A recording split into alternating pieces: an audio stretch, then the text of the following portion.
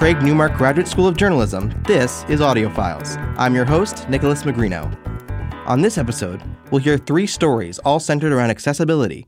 We'll be hearing from one of New York's fastest triathletes. I count my strokes when I open water swim just to get a sense of time going by. There's a lot of mental gymnastics that you do to keep yourself engaged and not go crazy. To Jamaica, Queens, where there is an exhibit that raises questions about touching art. I think the freedom to touch is important. The urge to touch is a different thing. Then we'll go on a tour to learn how some members of the Crown Heights neighborhood are combating hate. We had Mormons from Brigham Young University. We had Muslims from Lebanon, you name it. And they came into the synagogue. They came into our house. They came into the scribe. We showed them the ritual bath. And every day we got together and you got to see the best side of human beings. And we'll hear what legendary investigative reporter Tom Robbins thinks about the future of journalism. When I worked there, people waiting to place their ads in the paper, and that line just completely disappeared. All that and more here on Audiophiles. First up is Christian Nazario with the news. Thanks, Nick. First up for national news, North Carolina Congressman Patrick McHenry will assume temporary speakership of the House of Representatives after Kevin McCarthy was ousted in an unprecedented vote by his own party members yesterday. McHenry was picked from a list McCarthy kept in reserve. He will serve until the chambers figure out who will be the next leader. McCarthy was taken out after 8 Republicans joined House Democrats to oust McCarthy, an effort led by Florida Congressman Matt Gaetz. Then, in international news, Pope Francis is issuing a reminder about climate change. Francis wrote, "The world in which we live is collapsing and may be nearing the breaking point." Francis pleaded his case in a letter to the U.S. Congress and the United Nations. The Pope expressed hope that those participating in the United Nations Climate Change Conference would see the effects the crisis is having on issues like healthcare, housing, and migration. The summit will start in the United Arab Emirates at the end of November. And, for New Yorkers, Mayor Eric Adams wants a judge to suspend the city's landmark right to shelter rules that have been in place for decades. The rules require the city to provide the shelter to anyone who requests it. The move comes as a surge of migrants from around the world continues to flood the city's shelter system. Lawyers for the city call the rules cumbersome and outmoded. Advocates say that dismantling the rules will impact far more people than just asylum seekers. A spokesperson from the Legal Aid Society called it shameful. More than 100 family members also are gathering to remember local environmentalist activist Ryan Carson. Carson was stabbed to death while outside with his girlfriend on Sunday. Police say they are still searching for a man who was menacing the two at a bus stop in Crown Heights. New York Public Interest Research Group says Carson was working for them in a variety of positions. They call him a creative, talented, relentless, and upbeat advocate. Also today, we're looking at unseasonably high, warm weather, 80 degrees throughout the day with light wind gusts. That's all for the newscast. I'm Christian Nazario. Thanks, Christian. The criminal trial of former CEO of the cryptocurrency exchange FTX, Samuel Bankman-Fried, is underway in Manhattan's federal court. Bankman-Fried faces a slew of wire fraud and conspiracy charges. FTX was once one of the largest digital currency exchange platforms for buying and selling cryptocurrencies. That was until an article published by CoinDesk revealed that customer funds went to accounts controlled by Alameda Research, a cryptocurrency trading firm in Hong Kong, instead of FTX, which is also owned by Bankman-Fried. Jury selection for the trial started on Tuesday, October 3rd. Freelance reporter Nick Morgan has been following the FTX case closely, and he brings us these updates from inside the courtroom. Nick, welcome to Audiophiles. Pleasure to be here, Nick. So, what was the first day of the trial like? What happened? So the first day of the trial essentially is going to boil down to the government and the defense issuing their opening statements where they're going to set the tone for the rest of the case. The government's looking to essentially show the intent behind what went on in FTX was a fraud from the beginning. That Sam Bankman-Fried, who became a billionaire before he was 30 and he rubbed elbows with the rich and the powerful to promote his brand, that he was using customer funds to pursue his own ends and that he was making these risky bets that put all of the customers' crypto at risk. The defense, for their part, is going to argue that SBF was misled by his members of his inner circle, some of whom are now cooperating with the prosecution, that FTX itself was running as a legitimate business that essentially fell on bad times. So that's the gist of what's going to be going on with this case going forward. So Sam Bankman-Fried is facing up to 155 years in prison. What is the significance of this trial for the cryptocurrency space? So when FTX collapsed, it was the single largest catastrophe in many ways to hit the cryptocurrency industry because it annihilated the reputation that many companies were trying to build as this space was developing as somewhere where people can buy and trade cryptocurrency and that their assets would be safe in the hands of these cryptocurrency companies like FTX, Coinbase, and so on. Obviously, you have a huge difference between a company like FTX where you had all these questionable practices going on that put client funds at risk, and ones like Coinbase, who's a publicly traded company that hasn't run into this kind of trouble. But the reputation is in tatters, even almost a year after what happened to FTX. But the other aspect of it is when it comes to the regulations that are going to come afterwards, because the government was, even if they're now prosecuting the case now, there's a lot of criticism in the cryptocurrency industry that the government did not do enough to protect consumers sooner. And now they're overreacting by trying to penalize firms that are trying their best to follow what they say is an unclear set of rules. So what FTX really did was it undermined the image of the cryptocurrency industry by making them look like they're thieves and they're irresponsible and they're reckless. But then it also opened up the big door to what comes next. How do we regulate cryptocurrency the way that we regulate other forms of finance? And those questions are they're still waiting for answers. They're still developing as we speak. Right. So as many of us know, cryptocurrency has become such a huge thing. Does this trial mark the beginning of the end for the cryptocurrency boom, or is it the start of a new era instead? Not at all. It does not mark the end of what's going on in crypto because you still have a lot of companies and developers who are working on new applications to develop the space.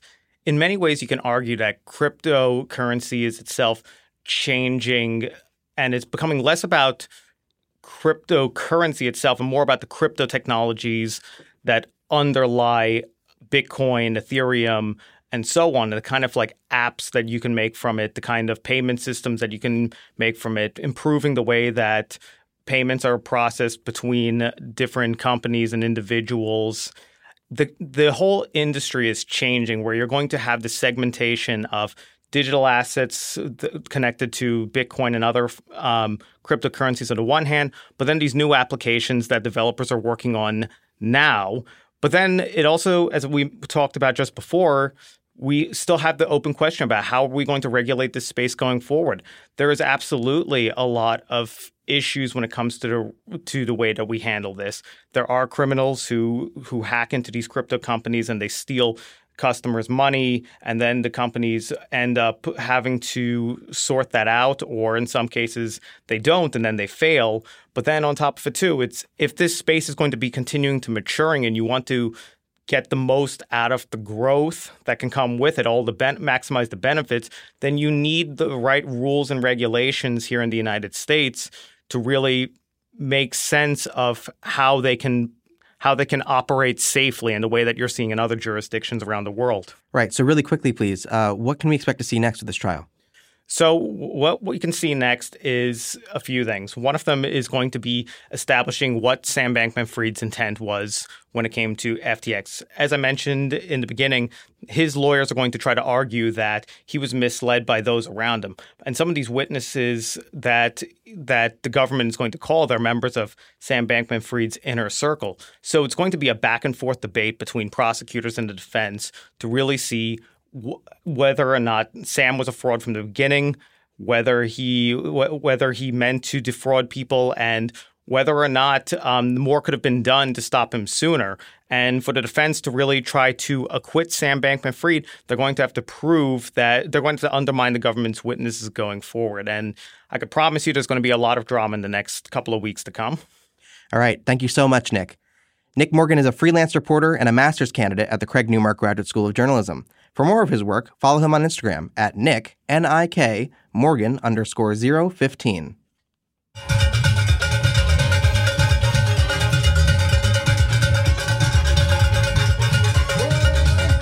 You're listening to Audio Files from the Craig Newmark Graduate School of Journalism at CUNY. When people think of the art scene in New York City, they probably imagine something like the steps of the Met or the galleries in Chelsea. But no one really thinks of Jamaica, Queens. But there is art in Jamaica, lots of it. And what's more, you can touch it. reporter Sajina Saresta attended the opening of a new interactive exhibit inside the Jamaica Center for Arts and Learning and has this to report.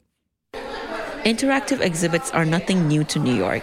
You've probably seen someone jumping into a colorful ball pit on Instagram or one of the subway ads for the Museum of Sex. These places are usually located somewhere in Manhattan and come with rooms where you can take the perfect shot for your social media. But at the You Feel Me exhibit, there's more than just pretty rooms for pretty pictures. The artists there want you to have a more hands-on approach, literally. It's smooth. I think I was expecting more ridges. With all the detail, I think I was expecting something that felt more rough. But I guess him keeping himself honest is more of a peaceful journey than I thought it would be.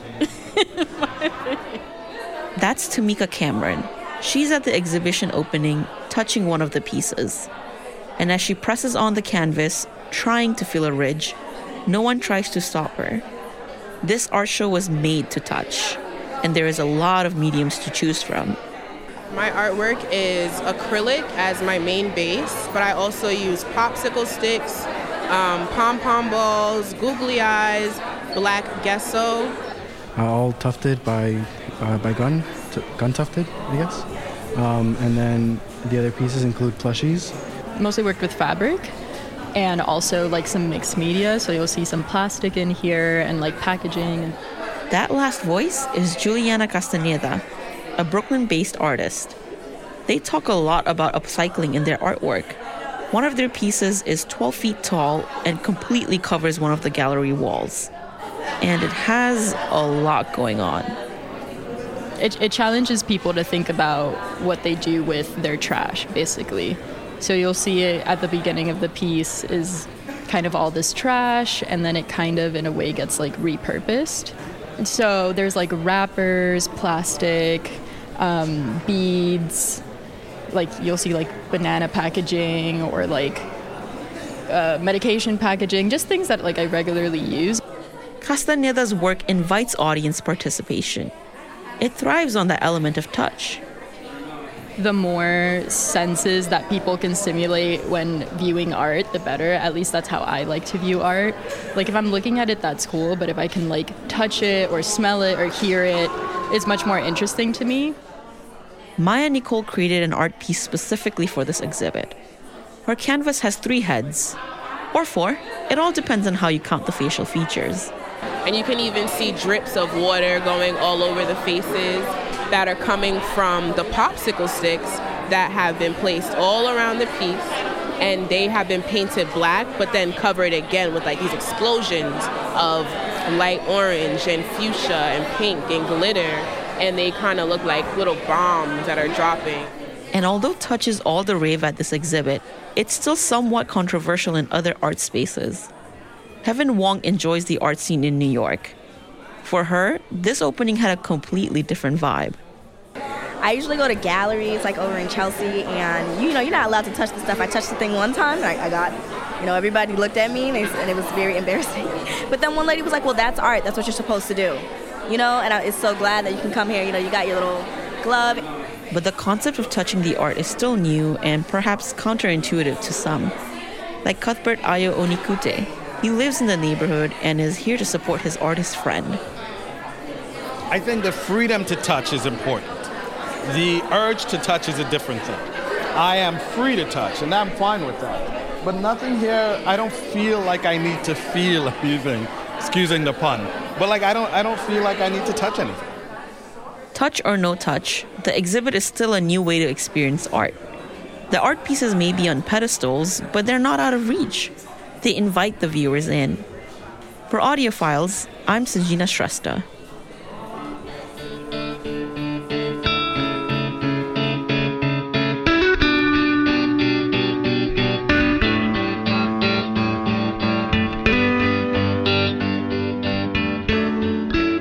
One of New York City's annual summer traditions, the New York City Triathlon, made its debut as a fall event this year. Among the nearly 1,800 contestants, a handful were wearing bright green and holding opposite ends of a small rope. These athletes and their able-bodied guides are part of an international organization called Achilles that helps people with disabilities participate in competitive sporting events. Reporter Safia Riddle spent time with an Achilles athlete as he trained for this year's triathlon and sent us this report.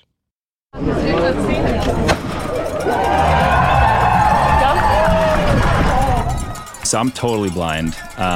There's a lot of mental gymnastics that you do to keep yourself engaged and not go crazy.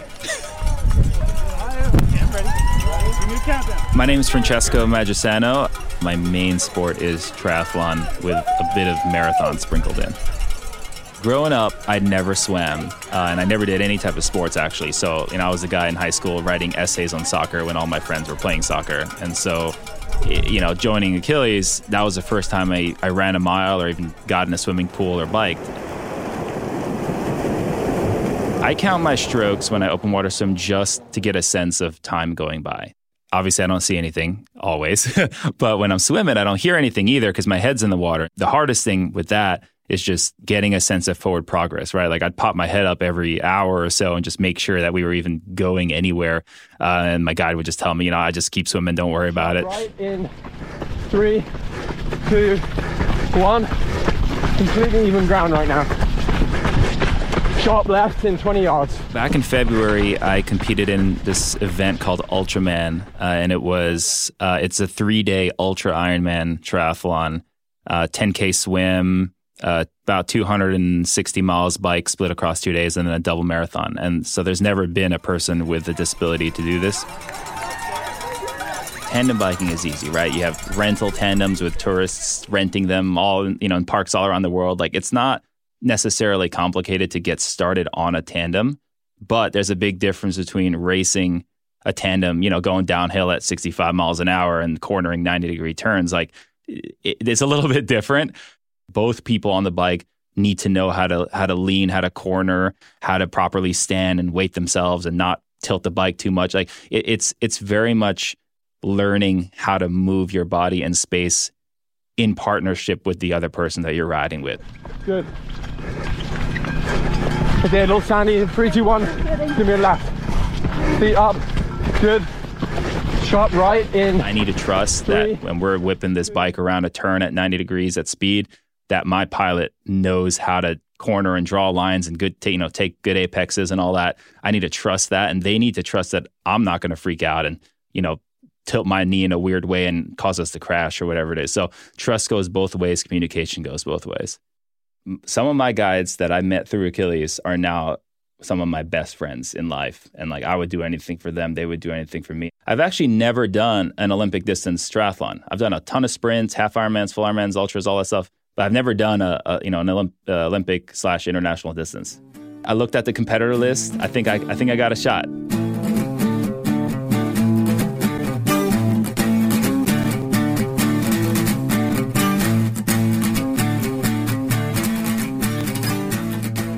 That was Safia Riddle speaking with Francesco Maggiasano, who finished in second place in this year's NYC Triathlon in the category for physically challenged athletes. 5, 6, 7, 8 dancers in Queens hit the stage for the Queensboro Dance Festival last month, with 25 companies performing from all corners of the borough. Advocates say that bringing together dancers in Queens remains an ongoing challenge. Reporter Kimberly Izar has more on why. It's opening night at the Queensboro Dance Festival, and Tomas Trinidad is ready to hit the stage. He loves how Yosakoi dancing makes him feel.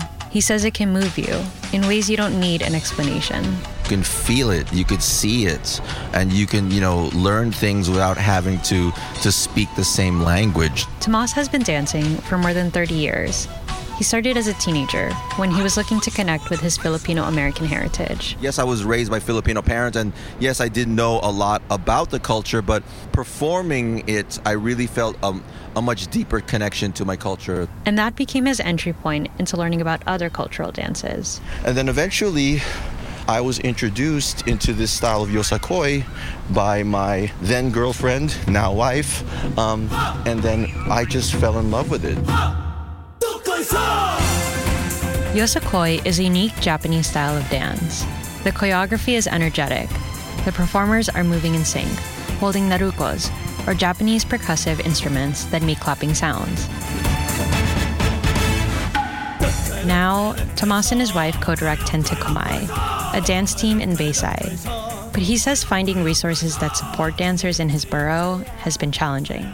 Most of the places that I found in Queens in the past, there were the hourlies are actually comparable to like the higher end studios in Manhattan. And so, those costs can really add up. But dancers like Theo Q Yang say affordability isn't the only problem. And also, like, the transportation being not consistent all the time makes it really, really hard. It was very hard for me to find resources. I have to always to go to the city, to Manhattan, to find things. Theo's a contemporary dancer from Elmhurst, ready to hit the stage. Theo? Yes? Yes, hi, this is Carrie up in the booth. Dance is a lot of work and a labor of love for many. But for dancers in Queens, the odds can feel especially stacked against them. For a lot of people, dancers, they dance for the love of it. It doesn't necessarily provide security that you can raise a family and buy a house with, own a car, things like that. Transportation, lack of affordable rehearsal space, these were all issues that other dancers in Queens had experienced. Issues that Carisha Batan knows all too well. It is our season finale. It is opening night. Thank you guys so much for being here. How many of you have heard of Queensboro Dance Festival? Carisha is the brainchild behind the Queensboro Dance Festival.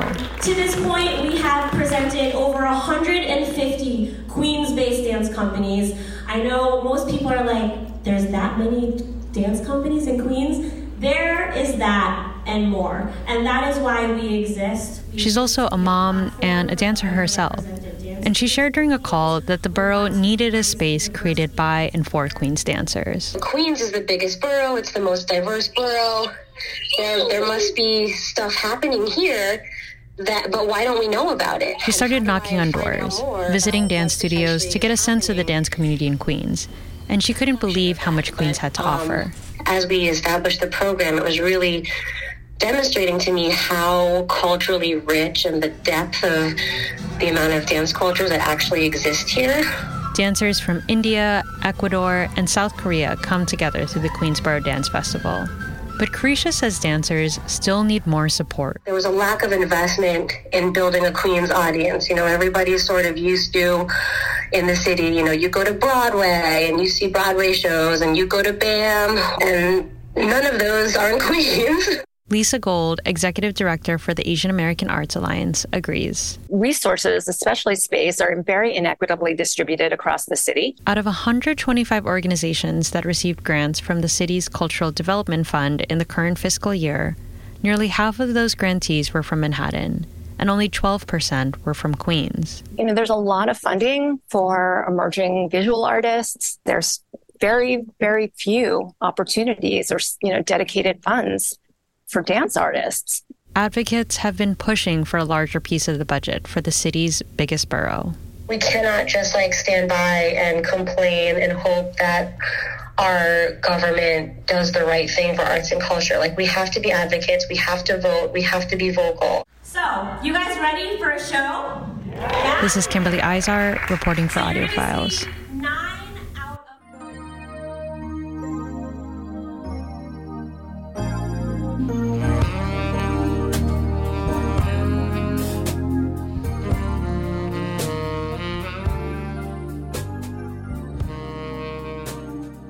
It's fall here in New York, and Audiofiles reporter Amanda Carey McHugh did some thoroughly unscientific research to find out what apples New Yorkers like the best, as she ventured upstate to O'Neill's Orchard and Beacon Skiff apple orchards to talk to patrons.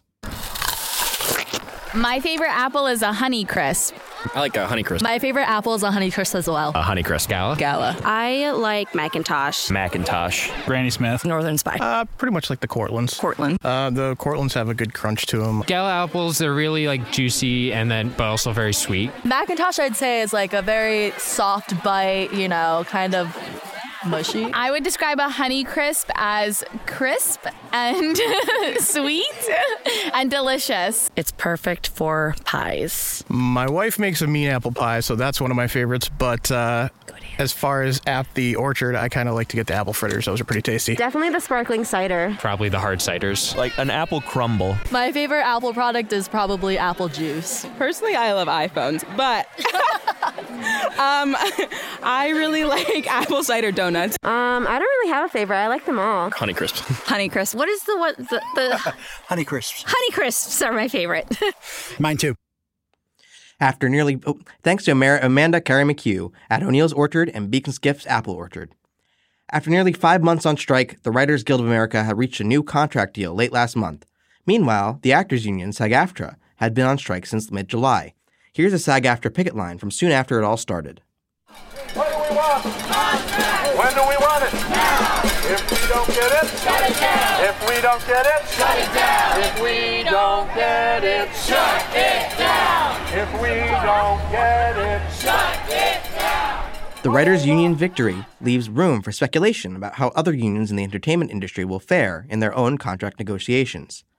Faye Weichel works as a first assistant camera person and is an executive board member of the Local 600 chapter of the International Alliance of Theatrical State Employees, also known as IATSE, which is the union for the camera department for film and TV. In addition to efforts at the picket lines, they have been very vocal online and play an instrumental role in helping unions organize. Faye joins us now in the studio. Hello, Faye. Hey, thanks for having me. So first of all, tell us how you, as a crew member, have so far been impacted by the two strikes, the WGA and the SAG-AFTRA strikes. Well, there's, even before the strike started in 2023, there was a slowdown in work in the fall of 2022. So that, impacted. There was simply less work. And then as the strike went on, unfortunately, because there was no work, I lost my health insurance in July because that's how our health insurance works. It's based on how many hours worked. And then if you qualify, Yeah. So have you seen others, including those who are non-union, be affected by the strikes? I mean, it's affecting the entire industry. Right. There's very, very few things shooting right now. I think it's worth noting that it's one of the largest industries in America, and it's also one of our largest exports, and it's basically not working at the moment. Right. So how do you think the WGA's recent success will influence IATSE negotiations that are coming up in the spring? I think one of the most interesting things is that there's even been some even from the studio side, some expression that they're not happy with the situation on the AMTPP. And I think that cracks forming there is really an interesting angle that could prove very useful. Right. So what are some of the roadblocks that the strikes this year could pose for an IATSE contract negotiations next year, rather? Right. Well, some of the issues are, it's the standard things that we've always been worried about: healthcare, wages, safety issues, turnaround for how long before we have to report back to set, things like that. And it's about not just keeping the gains we've made, but also improving on them, maybe lessening the amount of hours so more people can get onto the health plan, things like that. Right. So in 2021, IATSE voted in favor of striking to get their demands met. Why do you think that didn't end up happening? And do you think it'll be any different this time around? I think one of the main reasons that IATSE didn't strike was one of the biggest things we were trying to do in that strike was uplift the script coordinators. And they got a 60% raise on that strike, which is something basically unheard of in the entertainment industry. And I think you already talked about this a little bit, but what are some of the demands that are being made from IATSE for negotiations? Well, those demands are currently fomenting. Their committees are forming Right. to figure all those things out. We're going to go into negotiations next year in 2024, and those committees are closed. We're not discussing in often ways union negotiations are. Right. Yeah. Those always end up being kind of tough. So it's up in the air whether SAG-AFTRA members in the gaming industry will strike. From my understanding, you don't really feel that they have much impact on the strike. And why do you think that? Well, the unfortunate fact is the video gaming industry is the largest segment of the entertainment industry that is currently non-unionized. And now that's something IATSE has been working to change since there's been gains in Marvel and Disney for their VFX supervisors.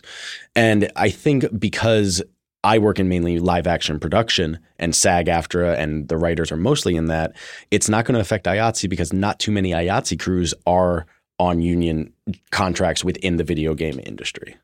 Right. Yeah. That's such a lucrative thing. And it's kind of crazy that they're not unionized. Yeah, it's been something that IATSE has been pushing for. They want to help unionize that industry, seeing the issues. People have been talking about the crunch and also some of the bad working environments, things at Blizzard, Ubisoft, things like that with sexual allegations. Right. Yeah. The Blizzard things were a huge thing last summer. Exactly. Yeah. Exactly. So what other there's so many different sub industries in the entertainment industry that we can go into, and we can. So what sort of other avenues do you see this kind of wave of union strikes affecting? Like, what other kind of entertainment workers do you see also perhaps entering a picket line? I mean, I think with Kaiser Permanente just went on strike today, 75,000 nurses across the country. We're seeing this across not even just the entertainment industry, but all of labor in America. People, Starbucks, 10 years ago, the idea of Starbucks unionizing would have been laughed off. And now a lot of Starbucks across the country are unionizing, something I thought I would never see. Right. We are seeing an uptick in labor, and people are realizing also their rights that they have to organize. Right.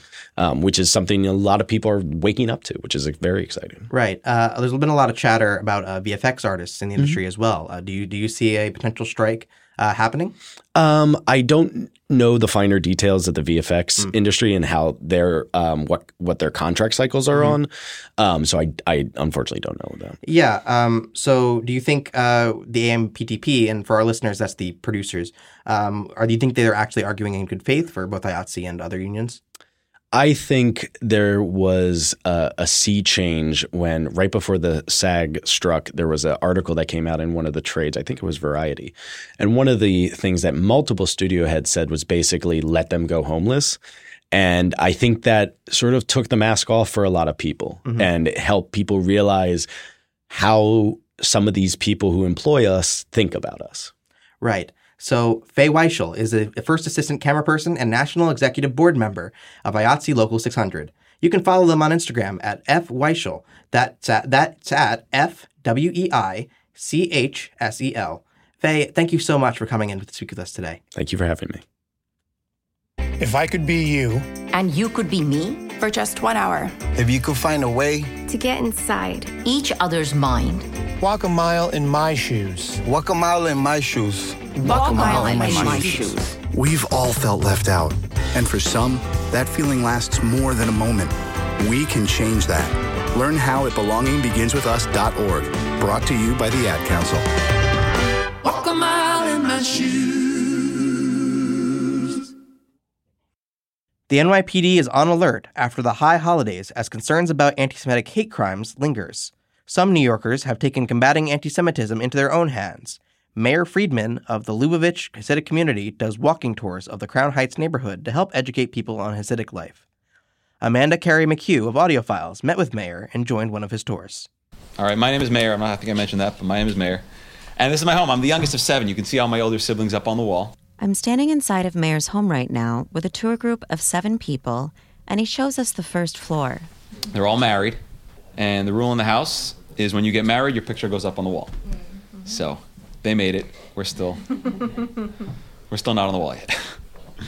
The first part of Mayor's tour has us gathering around a table to introduce ourselves and what brought us to the tour. All the while, we're eating his mother's traditional kosher blueberry coffee cake while his family passes through. It's my life mentor right here, my older brother. Rabbi Friedman, who is both YouTube famous and Mayor's uncle, is standing by to answer any questions we may have about Hasidic life. Mayor says that the only bad question is the one that goes unasked, and this set the stage for the whole tour. What would you say is the role of the family in the community? You just mentioned you're leveraging YouTube. What role does digitalization play in your daily life? Is it possible to join the community from the outside when you were not born into it? I think it's hard, right? You might have noticed that all of those accents are German. Mayor says that this is common, and the reason that's usually given by these tourists is that they all grow up learning about the Holocaust, but not about anything positive regarding Jewish life. This sentiment seems echoed by the whole group today. We never got to the good part, like how about the life, the culture, anything like that we don't really have. And then it's time. All right, with that, we're going to hit the streets of Crown Heights, okay? All right. And as you go out, I prepared the cake for you, so how about if you take something for the road? The walking tour brings us to a synagogue. The post office said that this address, 770 Eastern Parkway, got the second to most mail in the United States. Second. What was the first? White House? The White House, exactly. Yeshiva, which is a Jewish secondary school, a kosher kitchen, As long as I'm not turning on the oven, everything is really cooked before the Sabbath. But GE, everything is computerized. They put in a Sabbath mode. a scribe's office. There's little scrolls, and you see all these boxes on the wall?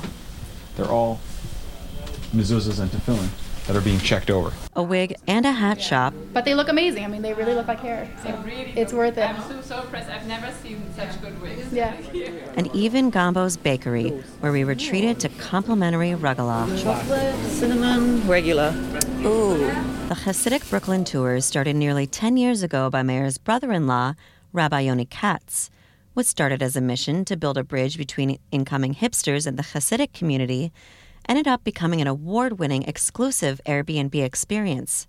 On a Zoom call, Rabbi Katz recalls the excitement of the evolution of the tours, going from guests being mostly non-Hasidic Jewish people to now attracting people of all religious backgrounds. We had Mormons from Brigham Young University, we had Muslims from Lebanon, you name it. And they came into the synagogue, they came into our house, they came into the scribe, we showed them the ritual bath. And every day we got together and you got to see the best side of human beings.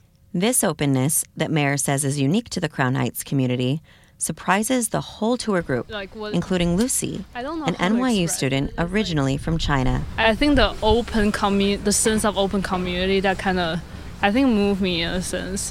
It doesn't divide us, it actually brings us more together. And that's the central purpose of the tour, to clear up stereotypes and misunderstandings as a way of helping people to realize that we're not so different after all. With Jewish hate crimes reaching all-time high levels in the U.S. this spring, maintaining this level of openness would seem like a brave move. But that doesn't bother Meir. It depends how you're going to occupy your mind. If you're going to sit there in fear, but it really doesn't affect the day-to-day life. That's the honest truth. So there might be an increase, and it's unnerving to see it every time you see another report of something, but life continues. Rabbi Katz says that the tours have evolved into one way to curb anti-Semitic bigotry. The idea is the more welcoming we are, the more open we are to each other and opening the doors of our neighborhood, that will reduce hate crimes. And so it just proves to me it's more necessary than ever. Meir said he hopes to scale this service and inspire other communities to build bridges in their neighborhoods as well. For Audio Files, I'm Amanda Carey McHugh in Brooklyn, New York.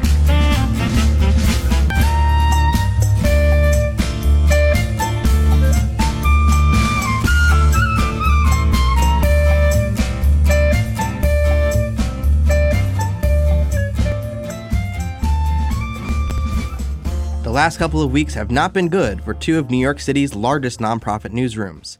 WNYC and New York Public Radio says they're cutting 12% of its staff by the end of this week.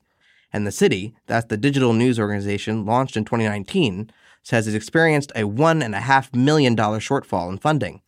No layoffs are planned for now, thanks to an agreement with staff to institute pay cuts through a state workshare program, as well as the resignation of senior reporter Tom Robbins to shave off other potential cuts. Tom Robbins, who's been our own investigative reporter in residence here at CUNY since 2011, and who's perhaps best known for his tenure at the Village Voice, sat down with Audio Files reporter Safia Riddle to discuss the state of local journalism in New York City. Let's just jump right in. I mean, I hate to be pessimistic, but what's at stake here if, the city or WNYC doesn't pull through and recover in the way that everyone is hoping they will? The forces that came together to create the city came together because there were people who understood that local news didn't just matter in terms of giving people coverage of what was going on in their communities. It was crucial to the success of all the work that people were doing. So that impetus, was one of the things that led to creating the city, as it did with a lot of other outlets that we have now. But the fight to get the money to them, that's one we haven't figured out yet. So actually, you left the Village Voice in 2011, over a decade now, under kind of similar circumstances. Here's a clip of how Democracy Now! Covered this story at the time. Well, the Village Voice has lost two of its legendary muckraking reporters, Wayne Barrett and Tom Robbins. Barrett worked at The Voice for nearly 4 decades. He was fired as the weekly alternative was facing ongoing financial troubles. Tom Robbins, who first started working at the Village Voice in the 1980s, said he would quit the paper at the end of January in a show of solidarity with Wayne Barrett. You know, when I first got to the Village Voice, it was so thick with ads, you couldn't really fold it in half to tuck it under your arm. There was a line out the door on our Cooper Square, where the last offices of The Voice were when I worked there, people waiting to place their ads in the paper. And that line just completely disappeared. In the paper, you could fold it not just in half, but in quarters and stick it in your back pocket by the time I left. Yeah, that makes sense, and that's very helpful in understanding kind of like how the city and local news got here. But how did you, Tom Robbins, get here? I got into the business of journalism late, after years of just doing various blue-collar jobs. I drove a taxi here in New York for many years in the early 1970s, and I had a job working for a community organization on what we call the Lower East Side. Some people call it the East Village, and I saw the devastation that was being obliterating parts of New York City's neighborhoods close up, especially down there. The landlord abandonment, fires, arson, demolition. And I realized that there were all these community groups around New York who were sort of stepping into the vacuum that city government, which was facing a fiscal crisis, had left. They had basically defaulted on trying to provide for low-income neighborhoods, and it just seemed like something that needed more writing about, you know. And so I had a friend who worked at a newspaper, and he encouraged me. I wrote a few pieces for local newspapers, and then I managed to catch on with a couple local papers in Brooklyn.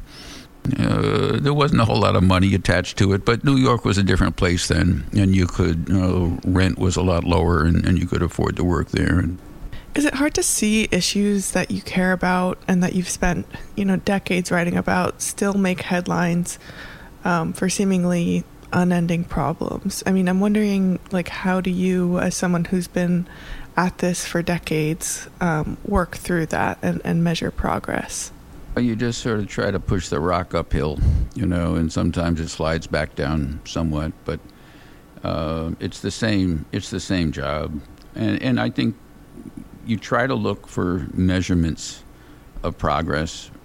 I want to talk about how that perspective might apply to some of your most acclaimed work.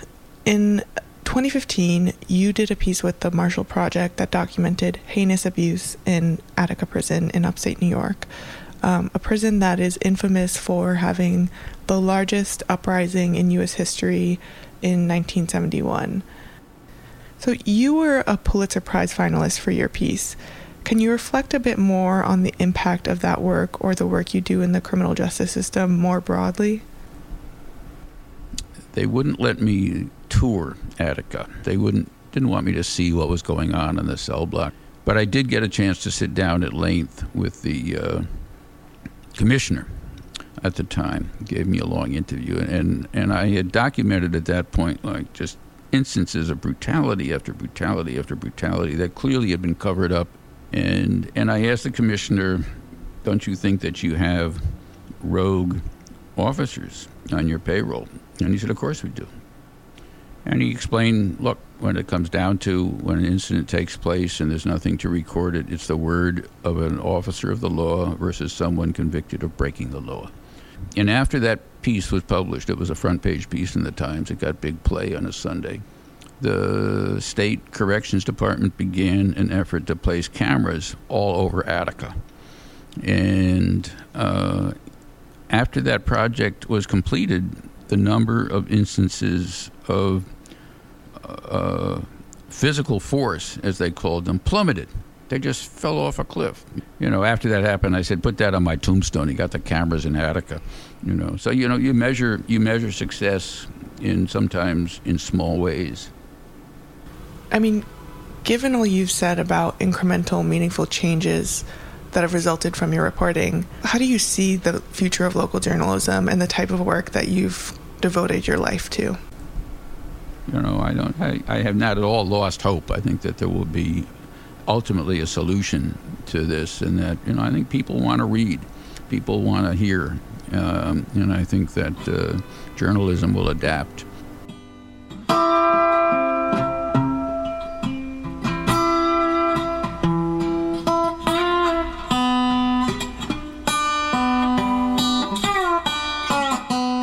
Tom Robbins, longtime investigative reporter, speaking to AudioFile's Safia Riddle. In the past 2 years, there has been a push for chocolate outside of the 3 biggest companies, that being Mars, Nestle, and Hershey. Joy Batzahoff-Thaler founded her company Cocoa Compassion, with a vision of passion, purpose, and economic independence. AudioFiles' Rachel Goldman recently visited Thaler's chocolate shop in Dobbs Ferry and has this to report.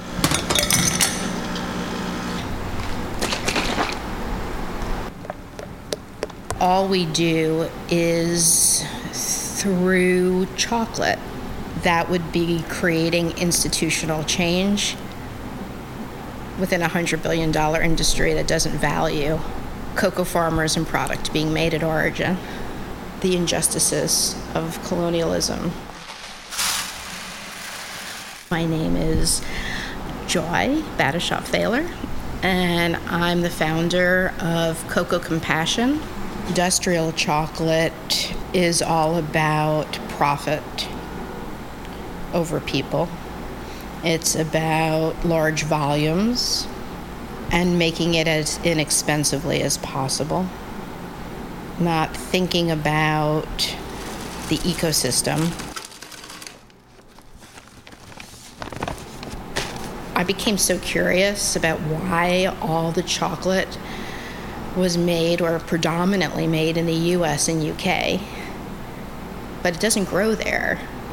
And when I had gotten to one story, which I think was just the pivot point for me, where children were working on harvesting and they were promised bicycles, and the story reflects that they were beaten with chains.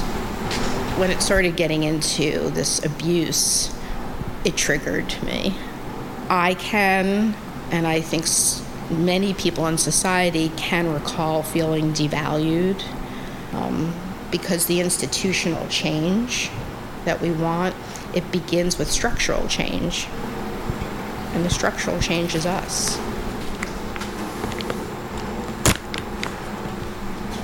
And knowing I only wanted to sell product that was made at origin, they felt that the making it at origin was truly how one unravels. It's a cross-Atlantic chocolate movement, and people from Cameroon to Uganda to Malawi, they're all sharing information for the sake of community in order to make product and be part of a $100 billion supply chain. So they are taking back, in their words, what is rightfully theirs.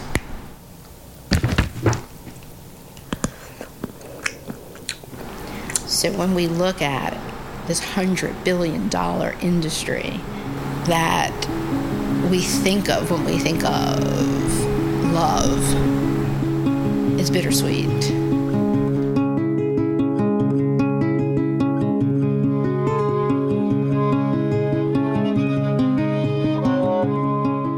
That was Joy Batzahoff-Thaler talking about the push against industrial chocolate.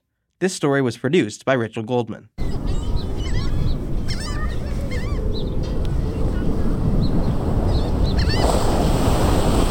From the Craig Newmark Graduate School of Journalism, this is AudioFiles. Advocates and lawmakers are in New York pushing Governor Hochul to sign a bill that allows innocent people who pleaded guilty to challenge their convictions. New York State has the 3rd highest count of wrongful convictions in the country. AudioFiles reporter Alex Krales went to a rally at City Hall where activists, exonerees, and other advocates are still fighting for their innocence. No justice, no peace. No justice, no peace. Community members rallied outside City Hall holding signs demanding justice. Standing alongside formerly incarcerated people, Union 1199 SEIU, the Innocence Project, and Vocal New York, are calling on Governor Kathy Hochul to sign the Challenging Wrongful Convictions Act into law. Thank you for Hochul to stand with us in the fight for justice. New York public advocate Jumaane Williams spoke out on a bullhorn to the crowd about horrific impacts of incarceration has had on Black and brown communities. 303 New Yorkers exonerated from crimes they didn't commit. That's 303 New Yorkers. That's just one state. In a state where half of our counties haven't even exonerated anyone yet. Williams pleaded with the governor to sign the bill immediately. Governor Hochul, please, this is the least you can do. Imagine the impact on those 303 people, on their families, on their communities, on their friends, on their neighbors. If signed into law, innocent people who have pled guilty will be able to challenge their convictions. New York currently prevents people who have pled guilty from exoneration, even though we have one of the highest wrongful conviction rates in the United States. Serena Martin Longoria was previously incarcerated and separated from her children. The true travesty of a wrongful conviction for a mom is the direct impact it has on their children. You are less likely to have a paying wage job, you're less likely to have support in the community, and your children are going to be impacted. Longoria founded a reentry program called New Hour 8 years ago to support women and children affected by incarceration. She spoke out about the importance of exoneration at the rally earlier this October. As a formerly incarcerated Latina myself, I can say nobody thinks about the children who are being impacted because their mother will live with the stigma of a felony or a conviction on her record forever. That ain't right. That ain't right. That ain't right. That ain't right. Stephen Braithwaite served 31 years in prison for a crime he didn't commit and took a guilty plea. He is currently still fighting for his innocence. Currently, my case is in front of the Conviction Integrity Unit. And I think that's the problem, because they get to sit on these cases for years. We need another avenue. We're just hoping that the governor sign the bill. The bill has passed through the New York State Assembly this past March and is waiting on the Senate to follow suit. From City Hall, this is Alex Krales for Audio Files.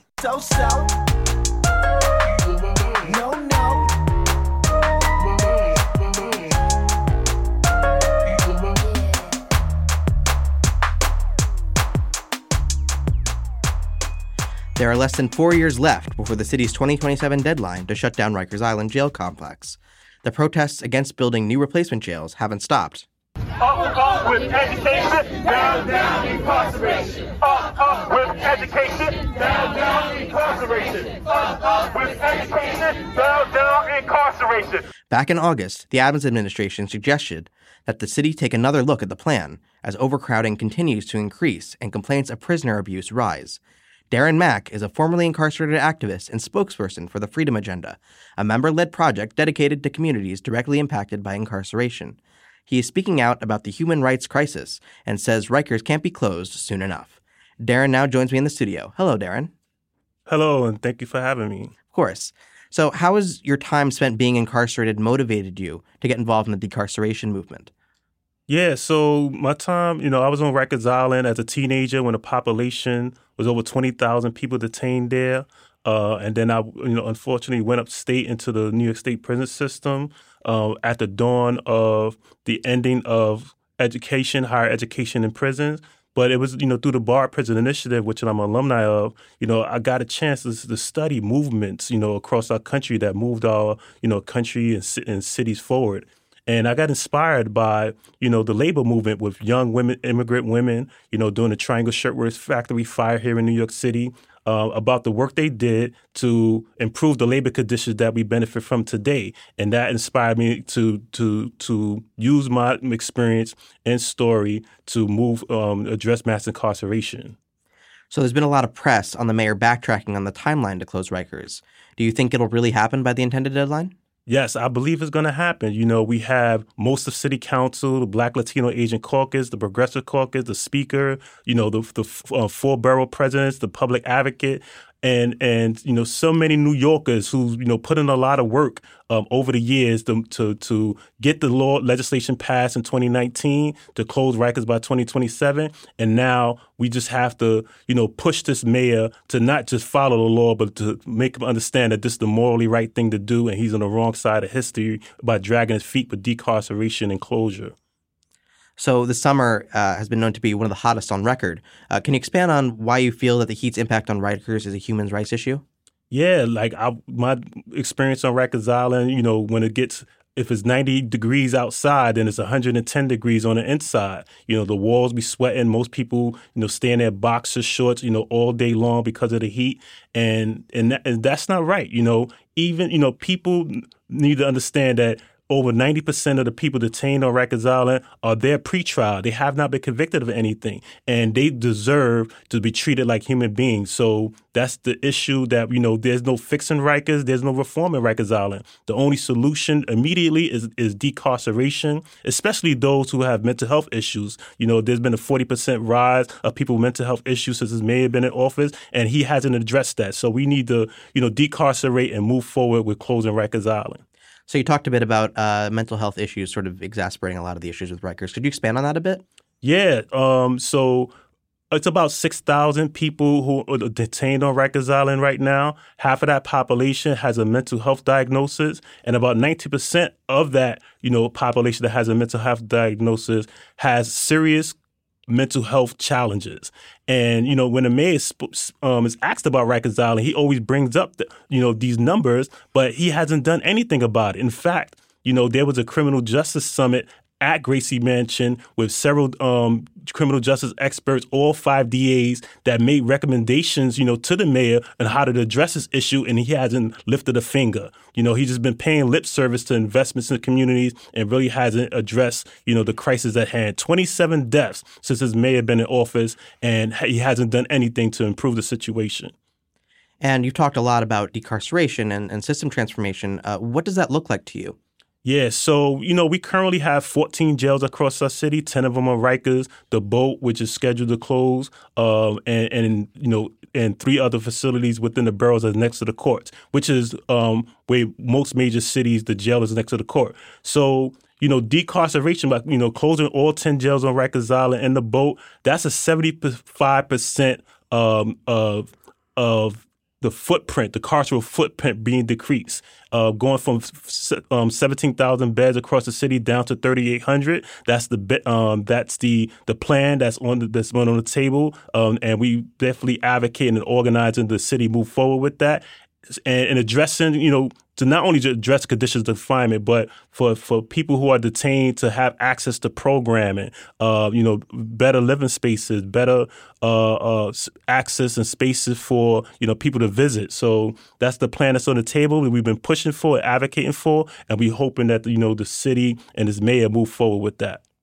Right. So you talked a bit about visitation spaces. Is there not a lot of space for relatives to visit? Yeah. So the current facilities that exist in the boroughs, like the Brooklyn House, the Queens House, the Manhattan Tombs, there's no programming space there, you know, in the current facilities. And that's why it's being demolished and replaced so it could have those things. I remember like every summer we would get complaints from people in the Brooklyn House facility about the heat because there's no air conditioning in the facility.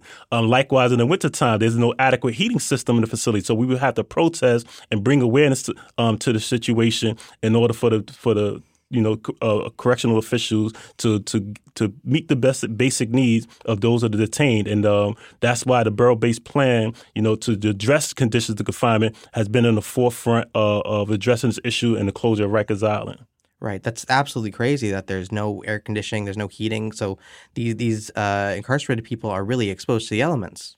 Yeah, it's terrible, and it's been this way for so long. But thanks to advocates, you know, survivors of Rikers, their family members, and our organizational allies and partners, you know, we built a grassroots movement so broad that it changed the hearts and minds of New Yorkers to understand that Rikers Island couldn't be fixed, that it can't be reformed, that the only solution is decarceration and closure. All right. Thank you so much for your time, Darren. It's been great talking to you. Thank you so much for having me.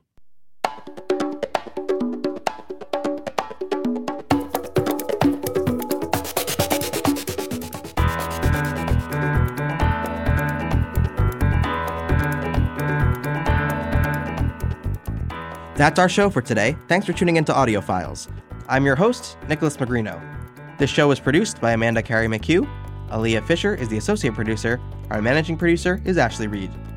Reporters for this episode were Rachel Goldman, Kim Izar, Alex Krales, Christian Nazario, Amanda Carey McHugh, Safia Riddle, and Sajina Shrestha.